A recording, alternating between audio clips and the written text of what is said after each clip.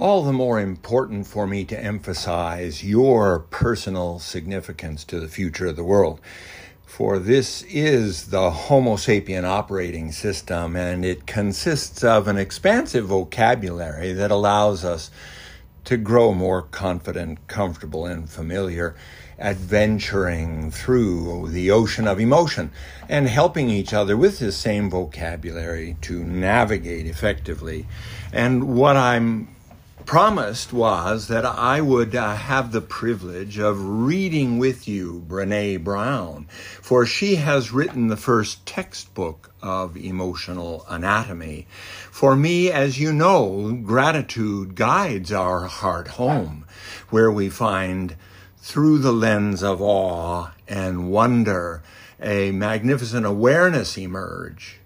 And this is exciting for us.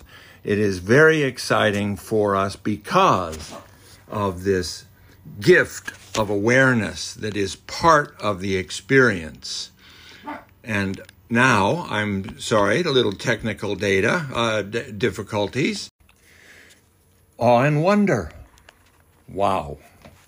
You know, you've listened to me long enough. One of the things that's happening to me is realizing that all the more personally significant to the future of the world you are. For the small number of listeners means that this is not necessarily well understood. But nonetheless, let us persevere, for you are personally significant to the future of the world, and that it is your challenge to recognize, develop, and share in this language, not only its development, but in its distribution. Okay. So Brené Brown has a chapter, Awe and Wonder, and I thought it would be wonderful. I just thought it'd be great for us to read that together and allow me to talk about emotional anatomy as we do so. And she begins with a quote from Rachel Carson, The Sense of Wonder, a celebration of nature for parents and children, Rachel Carson.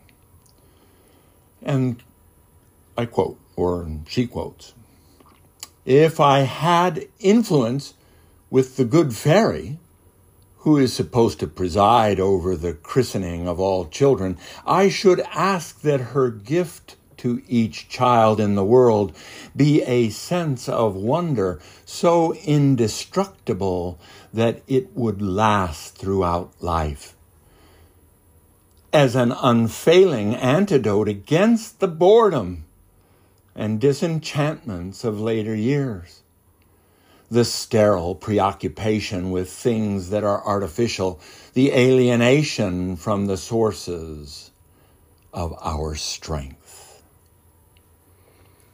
All right, what a wonder that is.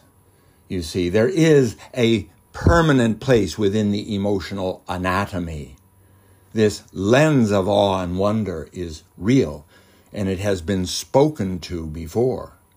Now, Brené goes on to write, "Both awe and wonder are often experienced in response to nature, art, music, spiritual experiences, or ideas. In the midst of these moments, we can feel overwhelmed by the vastness of something that is almost incomprehensible. It almost feels like what we're witnessing can't be true, like we're seeing something that doesn't fit with how we move through and understand our everyday lives." Well, thank you very much, Brené Brown. What a wonderful introduction to swimming through the ocean of emotion and recognizing through the lens of awe and wonder the magnificence of this experience. She goes on to say, "Even seeing things we may fail to notice on a regular basis, like a starry sky or a butterfly in the garden, it can stop us in our tracks on occasion. Both awe-inspiring events and the experiences that leave us filled with wonder often make us feel small compared to our expansive universe. Small, but connected to each other and to the largeness itself. Oh boy, is she good. Personal significance to the future of the world, connected to each other and to the largeness itself. She is explaining myself for me. We often use awe and wonder, she goes on to say, interchangeably, which makes sense because, as you can see, the experiences share a lot in common.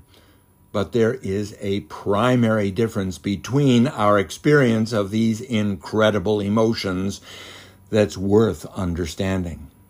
I love how researchers Ulrich Verger and Johannes Wagmann explain. They write, "Wonder inspires the wish to understand. Awe inspires the wish to let shine, to acknowledge and to unite. When feeling awe, we tend simply to stand back and observe, to provide a stage for the phenomenon to shine."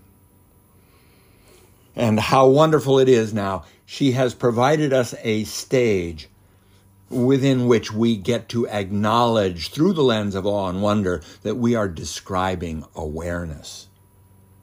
For seeing things, she says, we may fail to notice on a regular basis. This is awareness, like a starry sky. Oh yes, awe and wonder. But now I'm going to call your attention to the navigation of the ocean of emotion, and that there is not just a separate, but a combination of awe and wonder that is part of our emotional anatomy. And, as she goes on to say, awe and wonder are essential to the human experience. Wonder fuels our passion for exploration and learning, for curiosity and adventure. Researchers have found that awe leads people to cooperate, share resources, and sacrifice for others, and causes them to fully appreciate the value of others and see themselves more accurately, evoking humility. That wow is again repeated. We are aware that this is written by profound people and discovered by Brené Brown.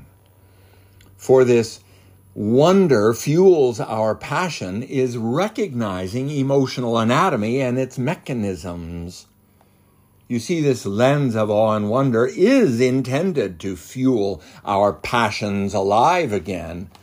This is the experience of exploding awareness that personal significance to the future of the world allows you to realize you carry now a very treasured and challenging responsibility. How do you explain this to your friends? Wow. And that what we are seeing here is a marvelous prose written by no doubt Dr. Verger and Dr. Wagmann to help us understand that wonder inspires the wish to understand, and awe inspires the wish to let shine.